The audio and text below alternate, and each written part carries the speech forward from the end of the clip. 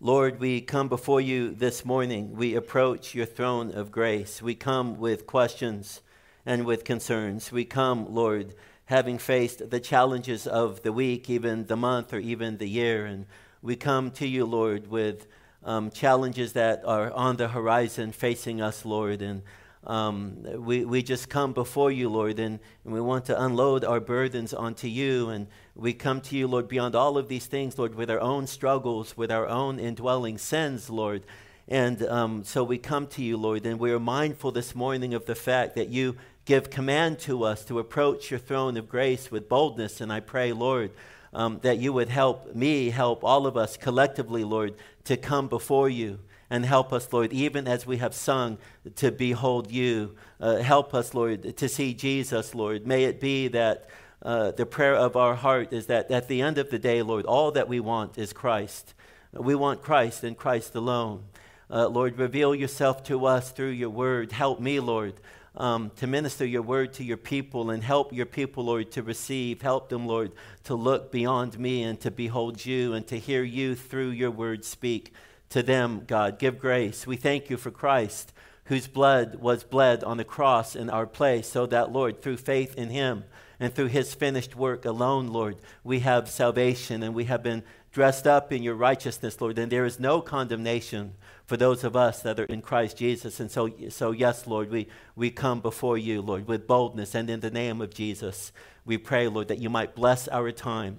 I pray, Lord, that if there's anyone here who has yet to put their trust in you, Lord, that you would have mercy on them, Lord, that you would cause light to shine in the darkness, and that, Lord, you would cause them, Lord, to be able to see you, Lord, and that, Lord, they would come to faith in you, and that you would give new life, Lord. We pray these things in Jesus' name. Amen. When the report is not what you wanted to hear, how should you respond? When the tsunami of suffering lays siege to your soul, how can you survive? When faced with a fiery ordeal, how do you keep from being burned by the flame? Perhaps you are here this morning and you feel the onslaught of waves crashing against you, and you fear you are no longer able to hold your ground. Your strength is failing and you are beginning to sink, and you feel like you are about to drown.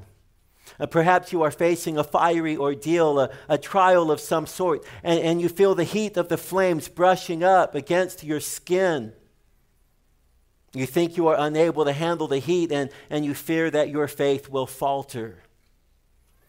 What are you to do when the tsunamis of suffering and the flames of the fiery ordeal come knocking at your door and threaten to do you harm?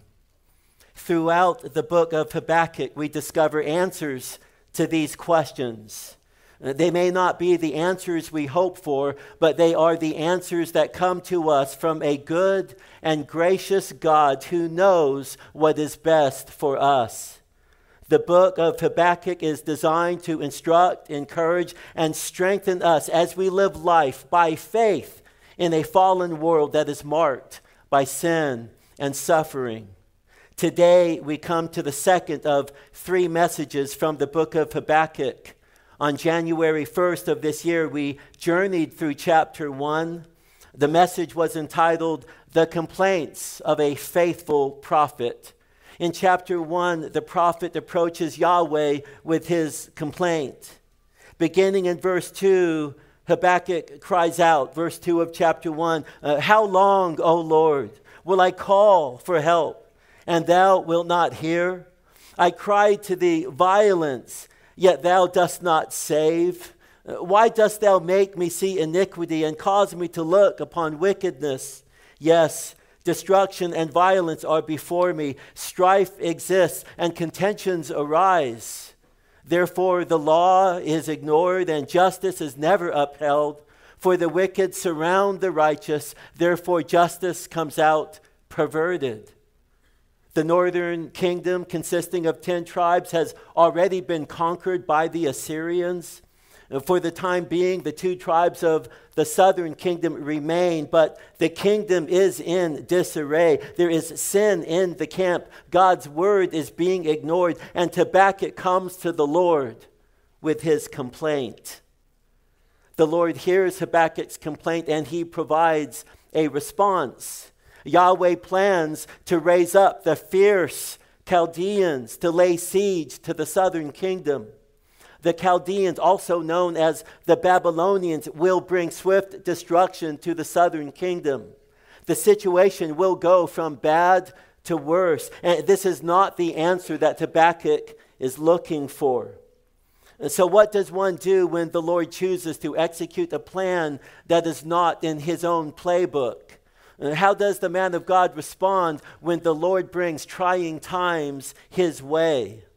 Habakkuk takes a step back and he puts his burden in proper perspective. In verses 12 through 13a of chapter 1, he beholds his God and he rehearses truths about God. He reminds himself of who God is.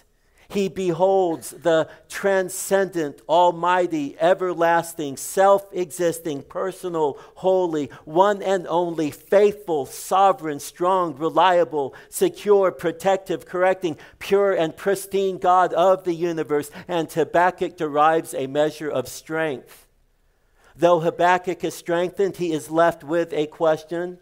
Beginning in verses 13b through 17, he begs the question, why dost thou look with favor on those who deal treacherously?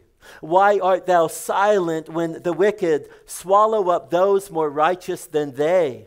Why hast thou made men like the fish of the sea, like creeping things without a ruler over them? The Chaldeans bring all of them up with a hook, drag them away with their net, and gather them together in their fishing net. Therefore they rejoice and they are glad.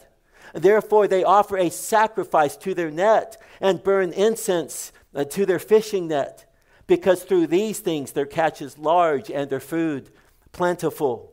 Will they therefore empty their net and continually slay nations without sparing? Habakkuk's burden, his concern, is that Yahweh is raising up an extremely wicked people to bring misery and destruction to a less wicked people, the people of God, no less.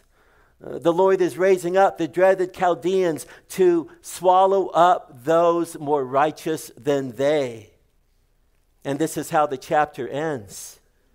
Habakkuk begins by questioning the Lord's failure to hear his prayer for the good of God's people.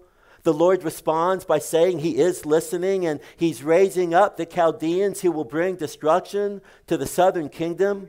Then Habakkuk steps back, contemplates truths about the Lord, derives strength, and then engages the Lord with a question that is more troubling to him than the first question. Why are you silent when the wicked swallow up those more righteous than they? Will they therefore empty their net and continually slay nations without sparing? At this point, we wonder, what is there left for Habakkuk to do?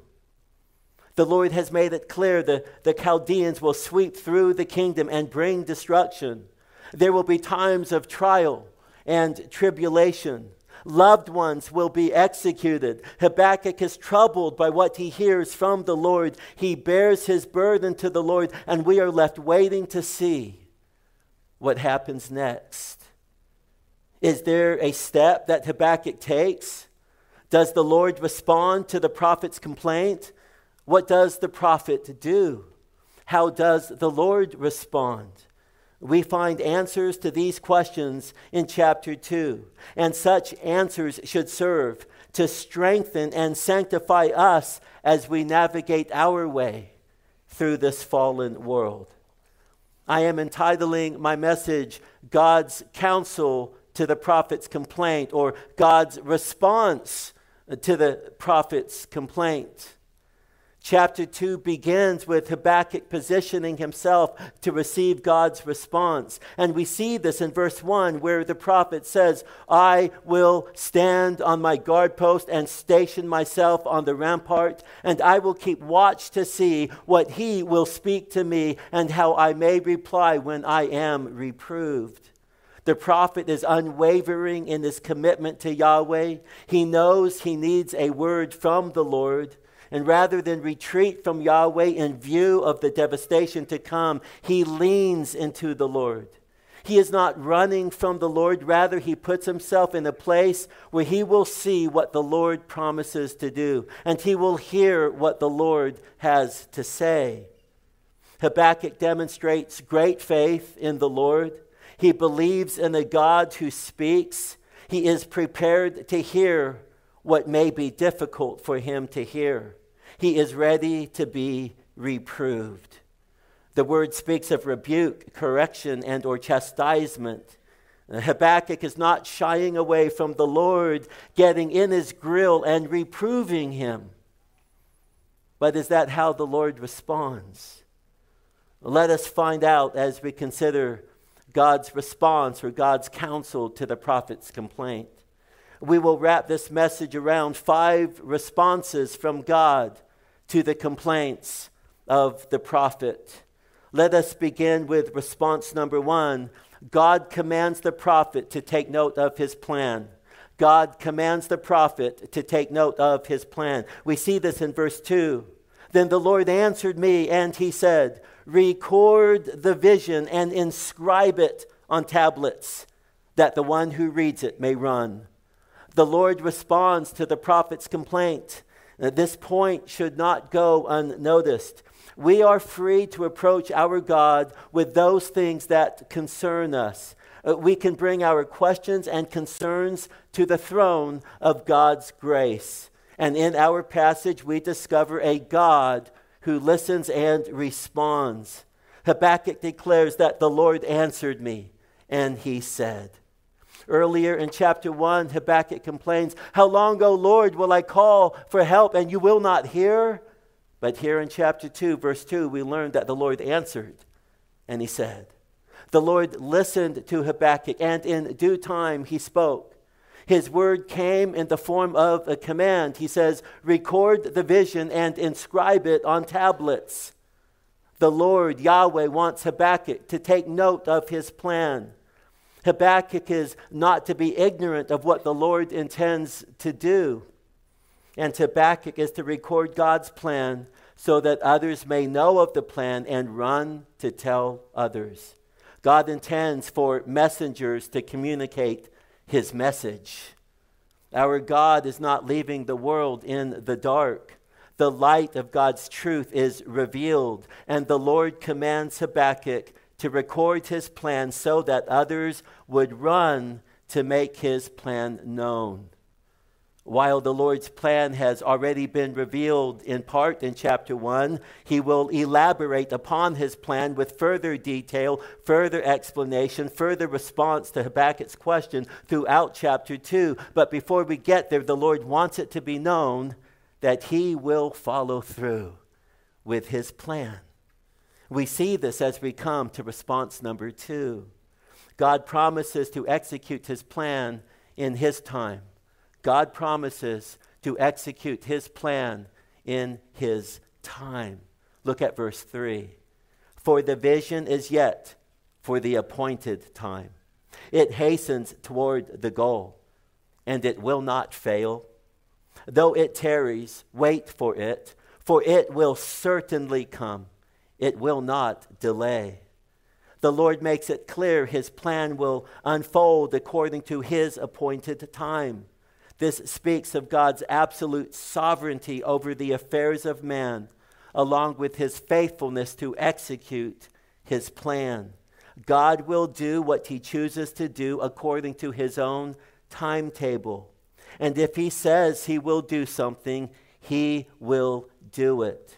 Regarding God's plan, he declares, it hastens toward the goal. It will not fail. Though it tarries, wait for it will certainly come. It will not delay. In a way, the Lord is saying, believe me. Brothers and sisters, let us be reminded of the fact our Lord is faithful to his word. He is faithful to his word. We can trust in him. And we do well to take him at his word, to trust in his precious promises that he in his word has given to us, and to walk by faith and not by sight. unfortunately, not everyone believes in. Not everyone trusts in the word of the Lord. And this brings us to God's third response to the prophet's complaint. Response number 3, God presents two types of people. To Habakkuk, God presents two types of people. In chapter 2, verse 4, we read, "Behold, as for the proud one, his soul is not right within him, but the righteous will live by his faith." Here God first presents the proud person. He is the independent, self-sufficient, boastful, and arrogant one. He lives as if the world revolves around him. He thinks highly of himself and he justifies all of his actions.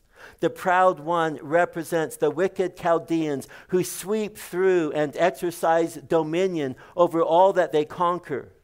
The manifestations of pride are numerous, and we will read about such manifestations as we advance through the chapter. In contrast to the proud one, God presents what I am calling the humble one. And this is implied by the contrasting conjunction, but. In contrast to the proud one, there is the humble one. And the text says, "But the righteous will live by faith." The humble one is described 3 ways. He is righteous, he lives, he puts his trust, he puts his faith in Yahweh. It is important we understand that those God considers righteous are those who live by faith in the Lord, in Yahweh. Their right standing before the Lord comes through faith in the Lord. When one believes in the Lord, he is then declared to be righteous in his holy sight. His righteousness is imputed. It comes from outside of himself. It is not intrinsic to him, but it comes from one outside of himself. Through his faith in Yahweh, the humble man has life, and he is declared to be righteous through his faith in the Lord.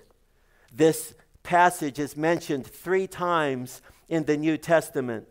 In Romans 1:17, Galatians 3:11, and again in Hebrews 10:37 through 39. We will consider those passages later in this sermon. For now, it is enough for us to understand God presents 2 types of people: the proud man who is condemned in his sin, and the righteous one who lives by faith.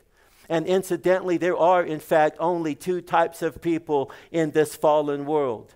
There are the proud ones, and there are the humble ones. There are those who are in their transgression and sin, and those who have been set free from their sin. There are those who walk in darkness, those who walk in light, those who are outside of Christ, and those who are in Christ. 2 types of people. You are either in his kingdom or in his kingdom. What I mean by that is you are either in the kingdom of the evil one or the kingdom of the Lord. Those are the only 2 options. There are only 2.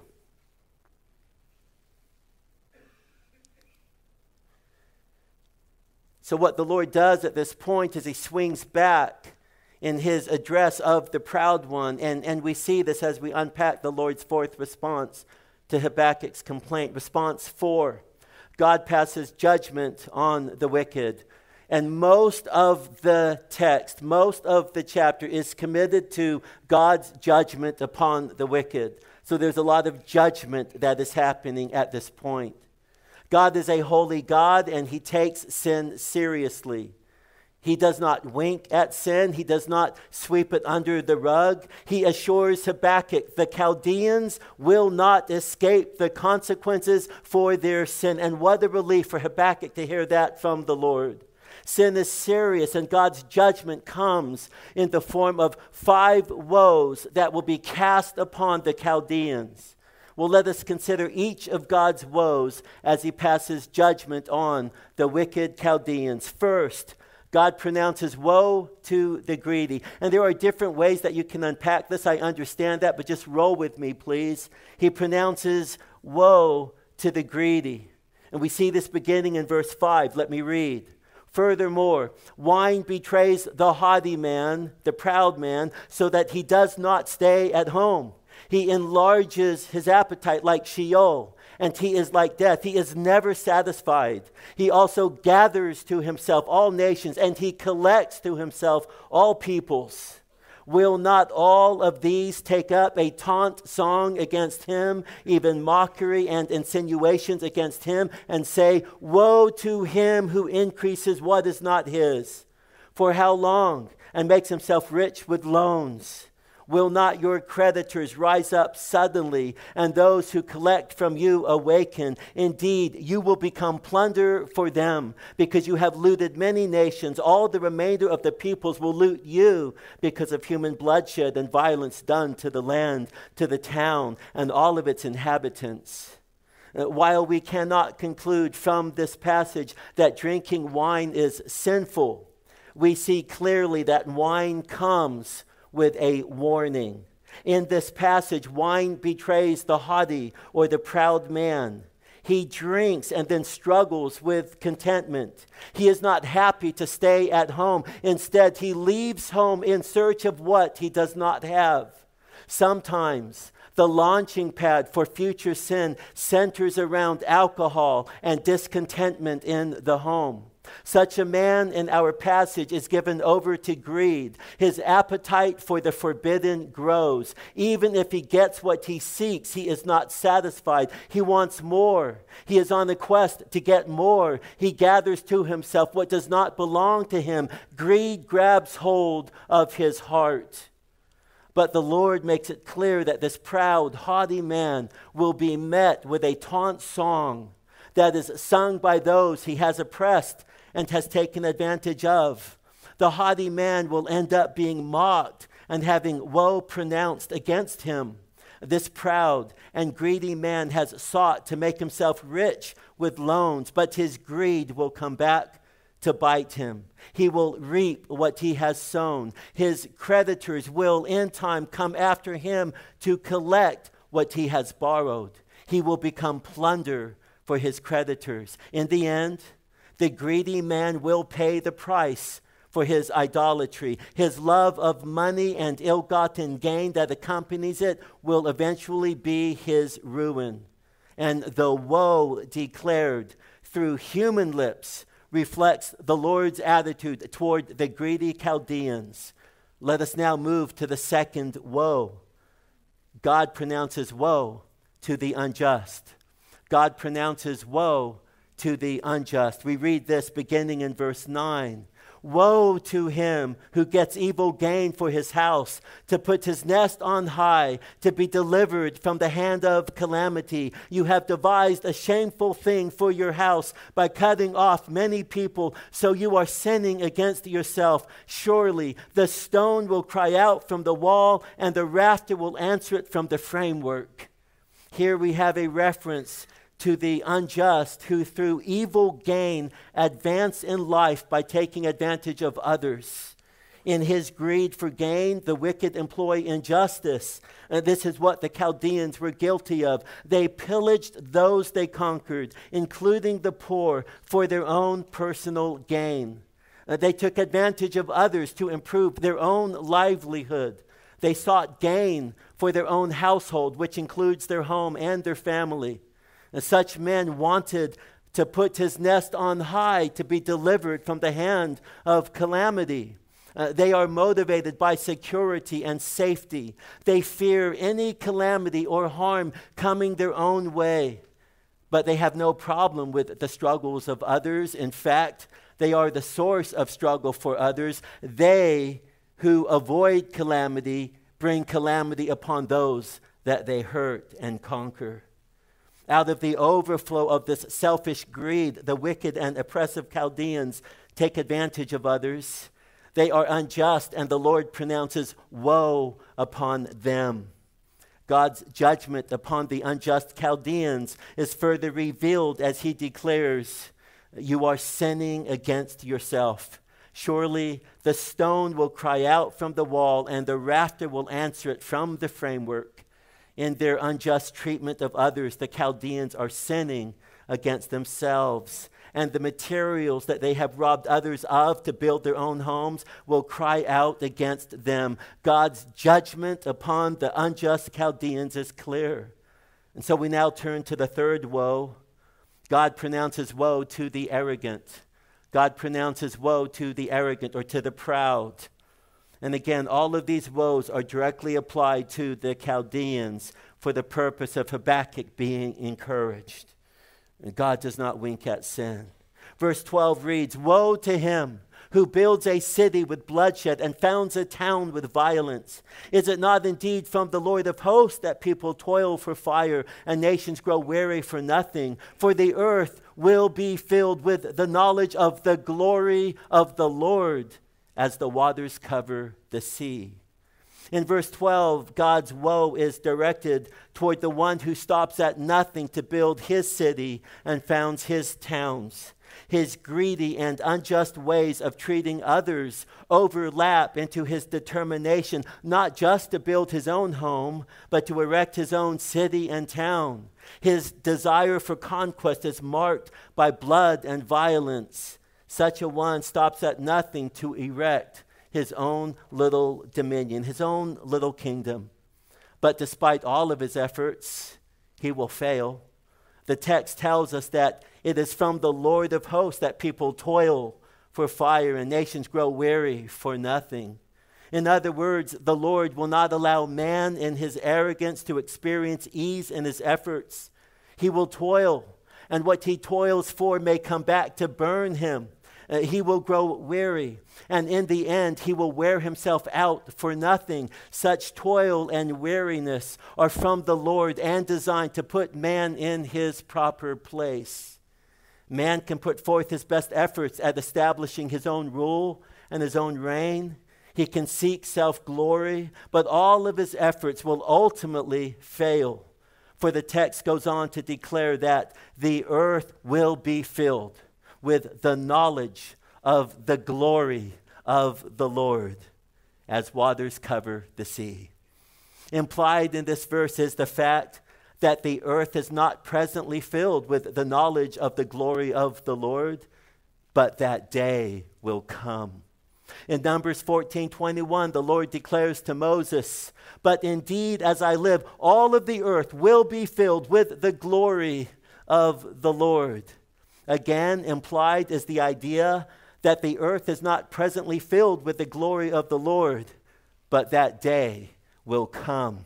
In Isaiah chapter 6, in the year that King Uzziah, the great king, died, the prophet Isaiah saw a vision of the Lord seated on his throne, and he heard the fiery one, seraphim, crying out, "Holy, holy, holy is the Lord of hosts. The whole earth is full of his glory."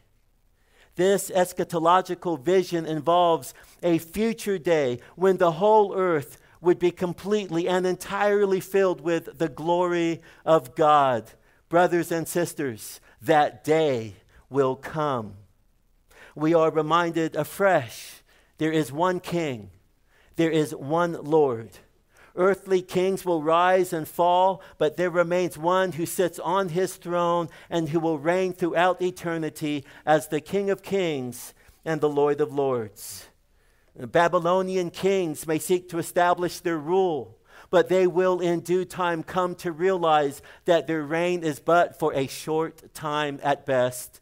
And we see this illustrated later in Babylonian history before the empire completely falls.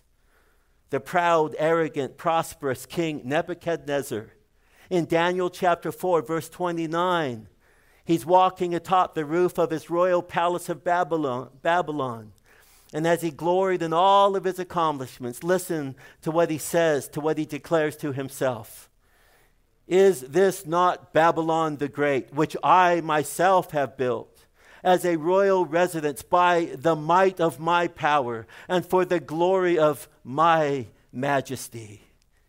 Do you detect the pride? Do you hear the arrogance?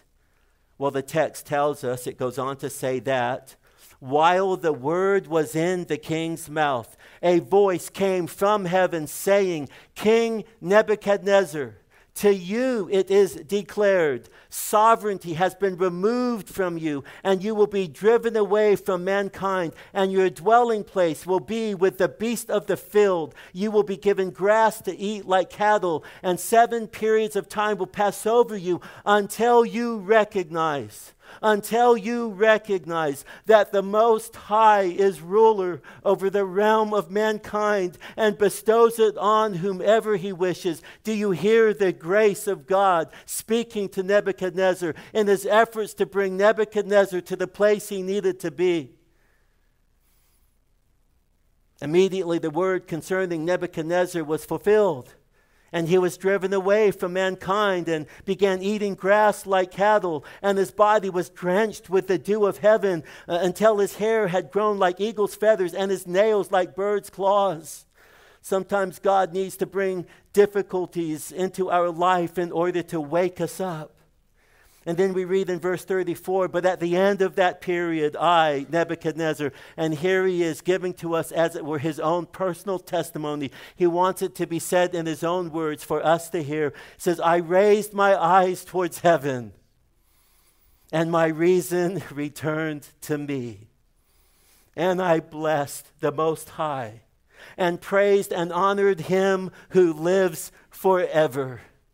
For his dominion is an everlasting dominion, and his kingdom endures from generation to generation, and all the inhabitants of the earth are accounted as nothing, but he does according to his will in the host of heaven and among the inhabitants of the earth. And no one can ward off his hand or say to him, what hast thou done? At that time, Nebuchadnezzar says, my reason returned to me, and my majesty and splendor were restored to me for the glory of my kingdom, and my counselors and my nobles began seeking me out. So I was reestablished, and my sovereignty and surpassing greatness was added to me. Now I, Nebuchadnezzar, praise, exalt, and honor the King of heaven. For all his works are true and his ways are just, and he is able to humble those who walk in pride. What an encouragement to know that God is more than able to bring humbling into our lives, that we might be right with him. He is able to humble those who walk in pride, even as he did with King Nebuchadnezzar. Fortunately for King Nebuchadnezzar, he came to his senses. And herein we see the grace of God utilizing the wickedness of the Babylonians to save such men as King Nebuchadnezzar. But woe to any man who in his arrogance dares to establish his own reign and fails to acknowledge the one and only true and mighty King of the universe. The Protestant reformers proclaimed, Soli Deo Gloria. To God alone be glory. And in that they're merely quoting from the Word of God. And forbid it that we should ever in our arrogance declare anything other than to God alone be glory. So we now turn to the fourth woe revealed to us in verse 15. God pronounces woe to the sexually seductive.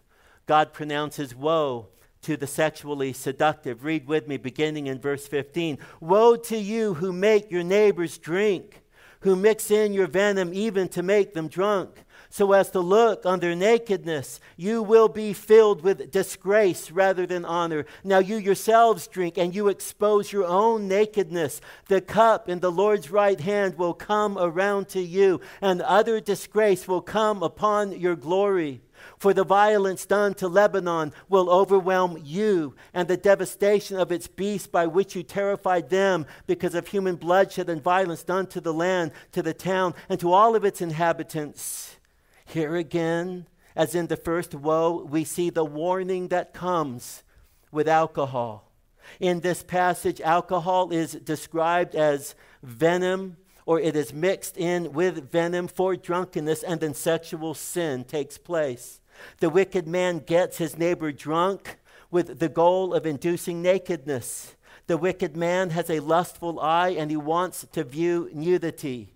Herein we have an echo of the sin of him who looked upon his father's drunken nakedness. This passage reveals wicked Chaldean people who stop at nothing to take advantage of others.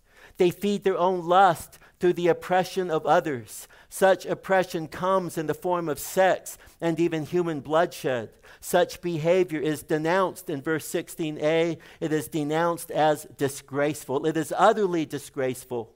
In verse 16b, the wicked man himself drinks and exposes his own nakedness.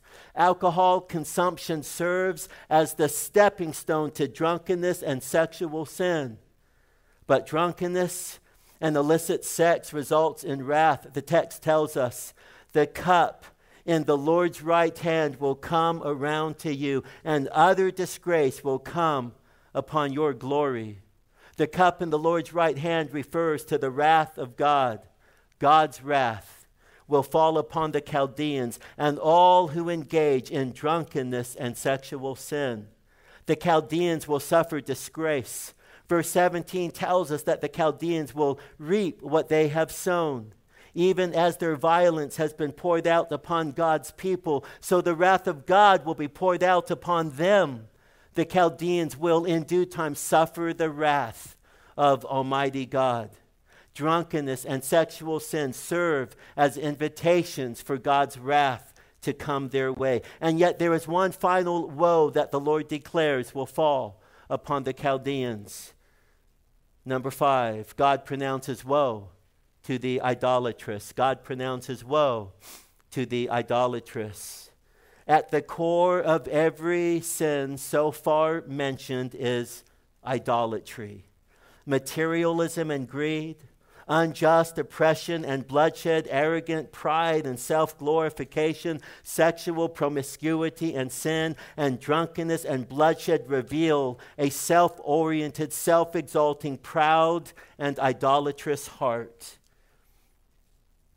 But before we are too quick to pass judgment on the wicked Chaldeans, let us be reminded that in seed form, we are guilty of the same sorts of sin.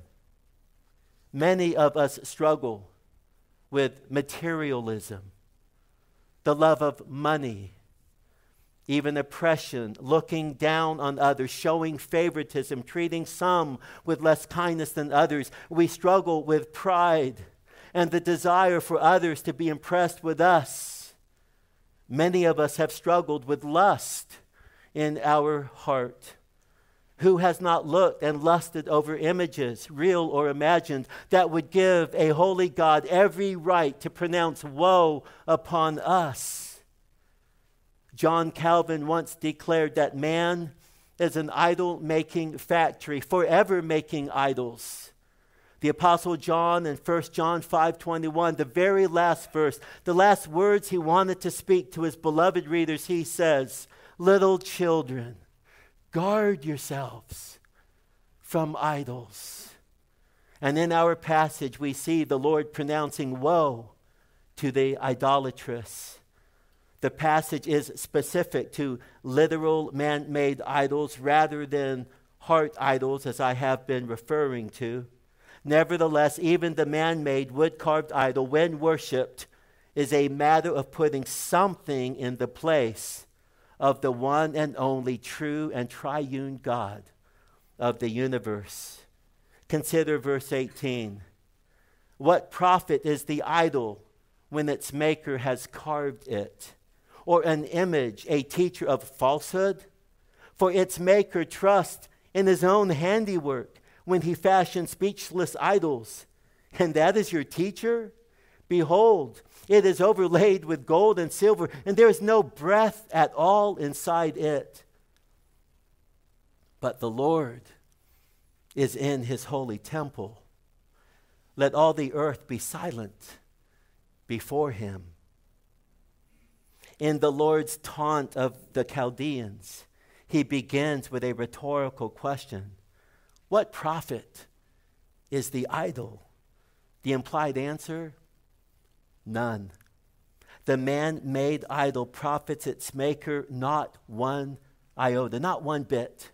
The Lord describes the idol as a teacher of falsehood. It is a liar. There is no truth to be found in the idol. Such idolatry is man trusting in the work of his own hand. Such an idol is unable, he says, even to speak. And then the Lord pronounces his judgment. Woe to him who says to a piece of wood, awake, to a dumb stone, arise. It is the epitome of foolishness for man to trust in his idol. Idols cannot speak. They cannot teach. They have no life, nor can they impart life. And this applies to both the literal idols as well as the idols of the heart. God is here directing all who listen to renounce their idolatry. The Chaldeans would do well to acknowledge their idolatry and place their hope and trust in the one and only true God. And as verse 20 tells us, he, speaking of Yahweh, speaking of God, speaking of the great I am, he is in his holy temple. In other words, he is alive, he is living, and he is well. He is in his holy temple. He sits on his throne and he rules over the affairs of mankind. He is the King of kings and the Lord of lords. He reigns, and he has spoken his judgment upon the Chaldeans and all who in their pride choose to walk in their wicked ways. The passage ends with a command. Let all the earth be silent before him. Man's proper response to the Lord who reigns from his throne is to put his hand over his mouth and to be silent. This is the very thing Habakkuk does at the beginning of the chapter.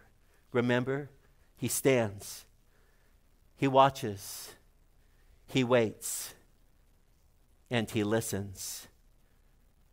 And the Lord speaks. Take note. Trust me. There are two types of people. The just shall live by faith.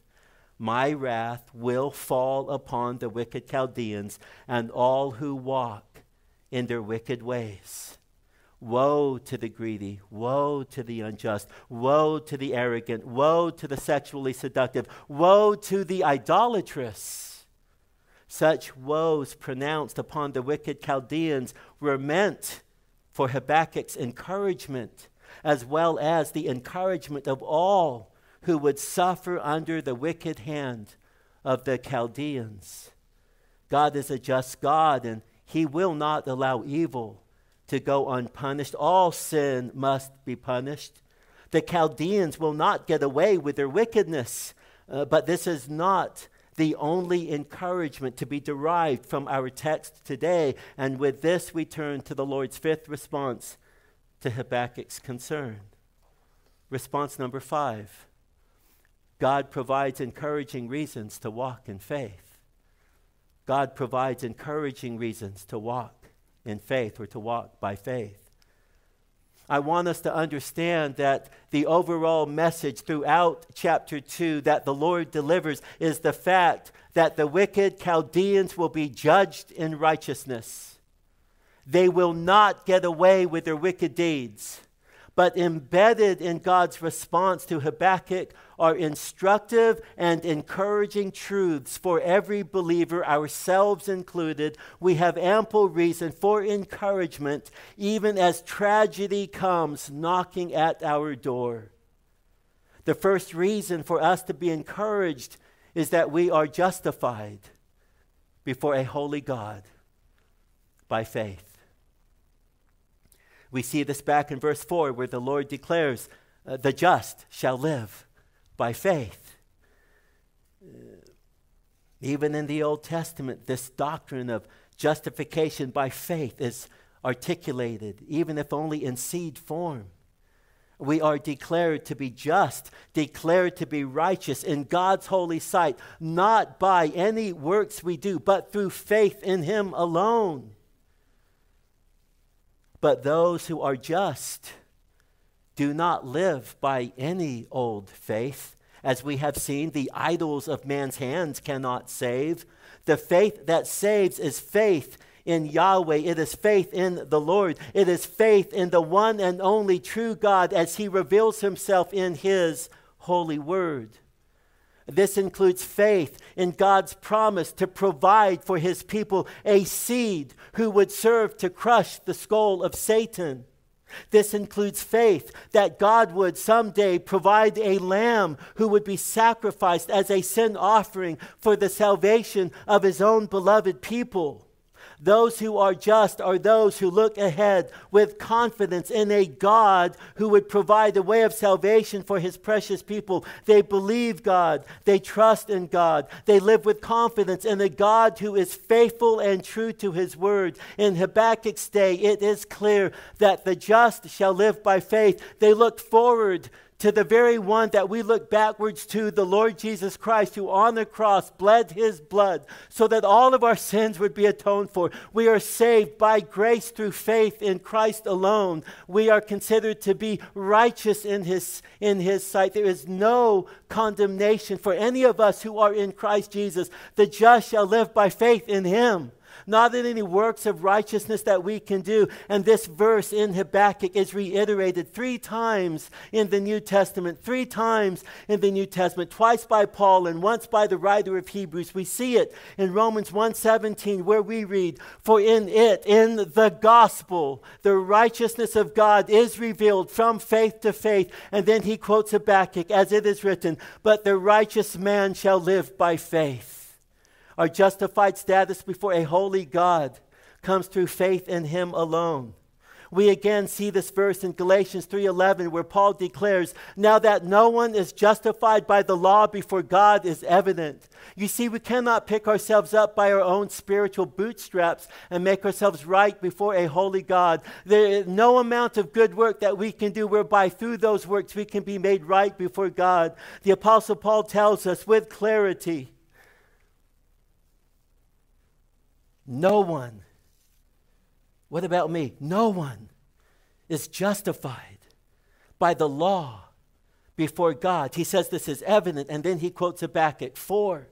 How do we know this? Because Habakkuk told us, the righteous man shall live by faith. Our righteousness comes as a result of our faith in him. And finally, we see this verse quoted in Hebrews 10:37-39, where the writer proclaims, "For yet in a very little while, he who is coming will come, and he will not delay." Verse 38, "But my righteous one shall live by faith." He's quoting Habakkuk once again. Those who are righteous live by faith. Through our faith in him, we are declared to be righteous, clothed in the righteousness of Christ, viewed by God as if we have never sinned in thought, in desire, in motive, in word, in deed. We have been dressed up in the very righteousness of the Lord Jesus Christ. We are perfected in him. That is our position in him. And he who through faith shall live is righteous. And so we need to understand this. As difficult days come our way, we need to know that our righteousness has nothing to do with our deeds, our behavior, our acts, but it has everything to do with our trust in him. And out of the overflow of our belief in him, guess what? We will be able to live by faith in a way that honors the Lord. Child of God, when the tsunami of suffering comes your way, when the fiery ordeal with its flames threaten to burn you, remember, the just shall live by faith. The second reason for us to be encouraged is that our future is bright. Our future is bright. And we see this in verse 14, where the Lord declares, "For the earth will be filled with the knowledge of the glory of the Lord as the waters cover the sea." The people of God stare into the horizon and know that the dreaded Chaldeans are on the move. They know the day draws near when the Chaldean army will march into their country and take from them all they have worked hard to have. They know that dark days lie ahead, but they also know that beyond the rise and fall of the Chaldeans, there will come a day when the entire earth will be filled with the knowledge of the glory of the Lord. Brothers and sisters, allow this truth to strengthen your soul when calamity comes your way. Do not allow the wickedness in this world to ruin your confidence that there is a day coming when the whole earth will be filled with the knowledge of the glory of the Lord. On that day, there will be no suffering, sorrow, or sin. Decay, dying, and death will cease. We must have faith. We must, in faith, allow these truths to sanctify and strengthen our souls so that we might stand firm in difficult days. We must look beyond the confusion and chaos and see the day when the whole earth will be filled with the knowledge of the glory of the Lord. That is not all for us to do. We have yet a third reason to be encouraged as we live life in this fallen world. A third reason for us to be encouraged is the Lord reigns as King in his holy temple. In Habakkuk 2:20, the last verse of the chapter, we read, "But the Lord is in his holy temple. Let all the earth be silent before him." Habakkuk, along with God's people, are being reminded that the Lord is alive and well. He reigns from his throne on high. It is he who has raised the Chaldeans to accomplish his purposes. He is in his holy temple, and he continues to accomplish his purposes across the landscape of the world. He does as he pleases.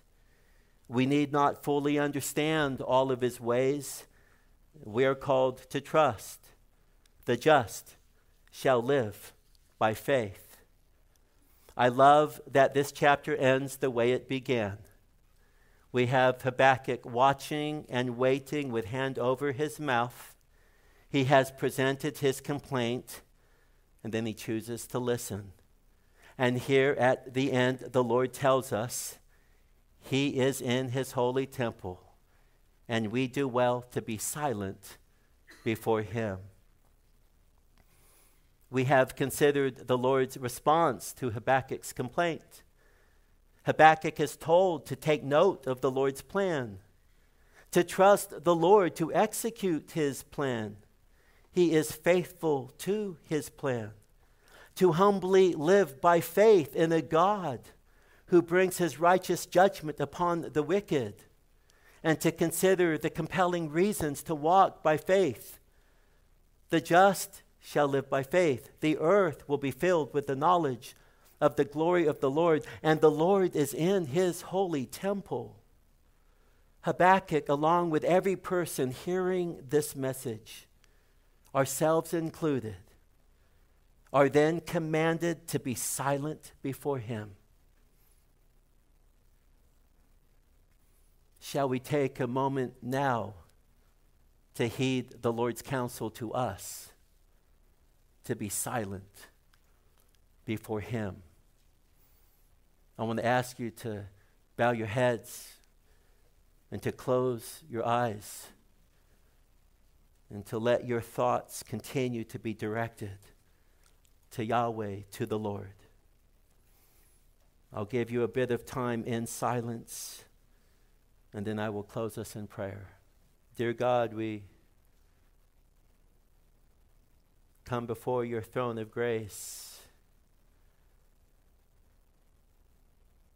having heard from Habakkuk regarding the vision that he has recorded for us, being reminded of the value of coming before you in prayer, to lay our burden at your feet, and then to be still in your presence, to be silent. You are God. You are in your holy temple. You sit on your throne. You reign as King of Kings and Lord of Lords. A day will come, Lord, in fact, when the whole earth will be filled with your glory. Nations will rise and nations will fall, and troubles will come our way. But we have this hope, Lord, that you are on your throne and that the day will come and the entire globe will be filled with the knowledge of the glory of God. The whole earth will be filled with your glory, God. We have much reason for hope. We have been reminded, Lord, that the just shall live by faith. Father God, please, Lord, help us to walk in faith, to believe, to trust. Thank you, Lord, for the reminder that our justified status before you is not through our works, but through trust and faith in you alone. You have completed the work required for us, Lord, whereby we might be saved. And so, Lord, help us to walk in gospel mode. Help us to walk according to faith. Help us, Lord, to be grounded in the gospel and to live lives out of the overflow of the gospel. And Lord, some of your people here come before you with burdens, some of which they have given expression to, some of which, Lord, they don't even know how to talk to you about. But Lord, you know what we face. You know what we will face.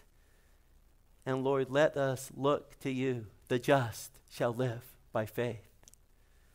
Let us be like Habakkuk, who later at the end of chapter 3, who basically says, though there are no figs on the tree and no grapes on the vine and no cattle in the stalls, yet I will trust in you, Yahweh. We are so thankful, Lord, that you have provided for us, Lord, the way of salvation. We are so thankful, Lord, that despite our idolatry, despite our sin, despite our Chaldean-like tendencies, Lord, that through your blood sacrifice, our sins are atoned for. And we have been considered by you, declared by you to be righteous in your holy sight.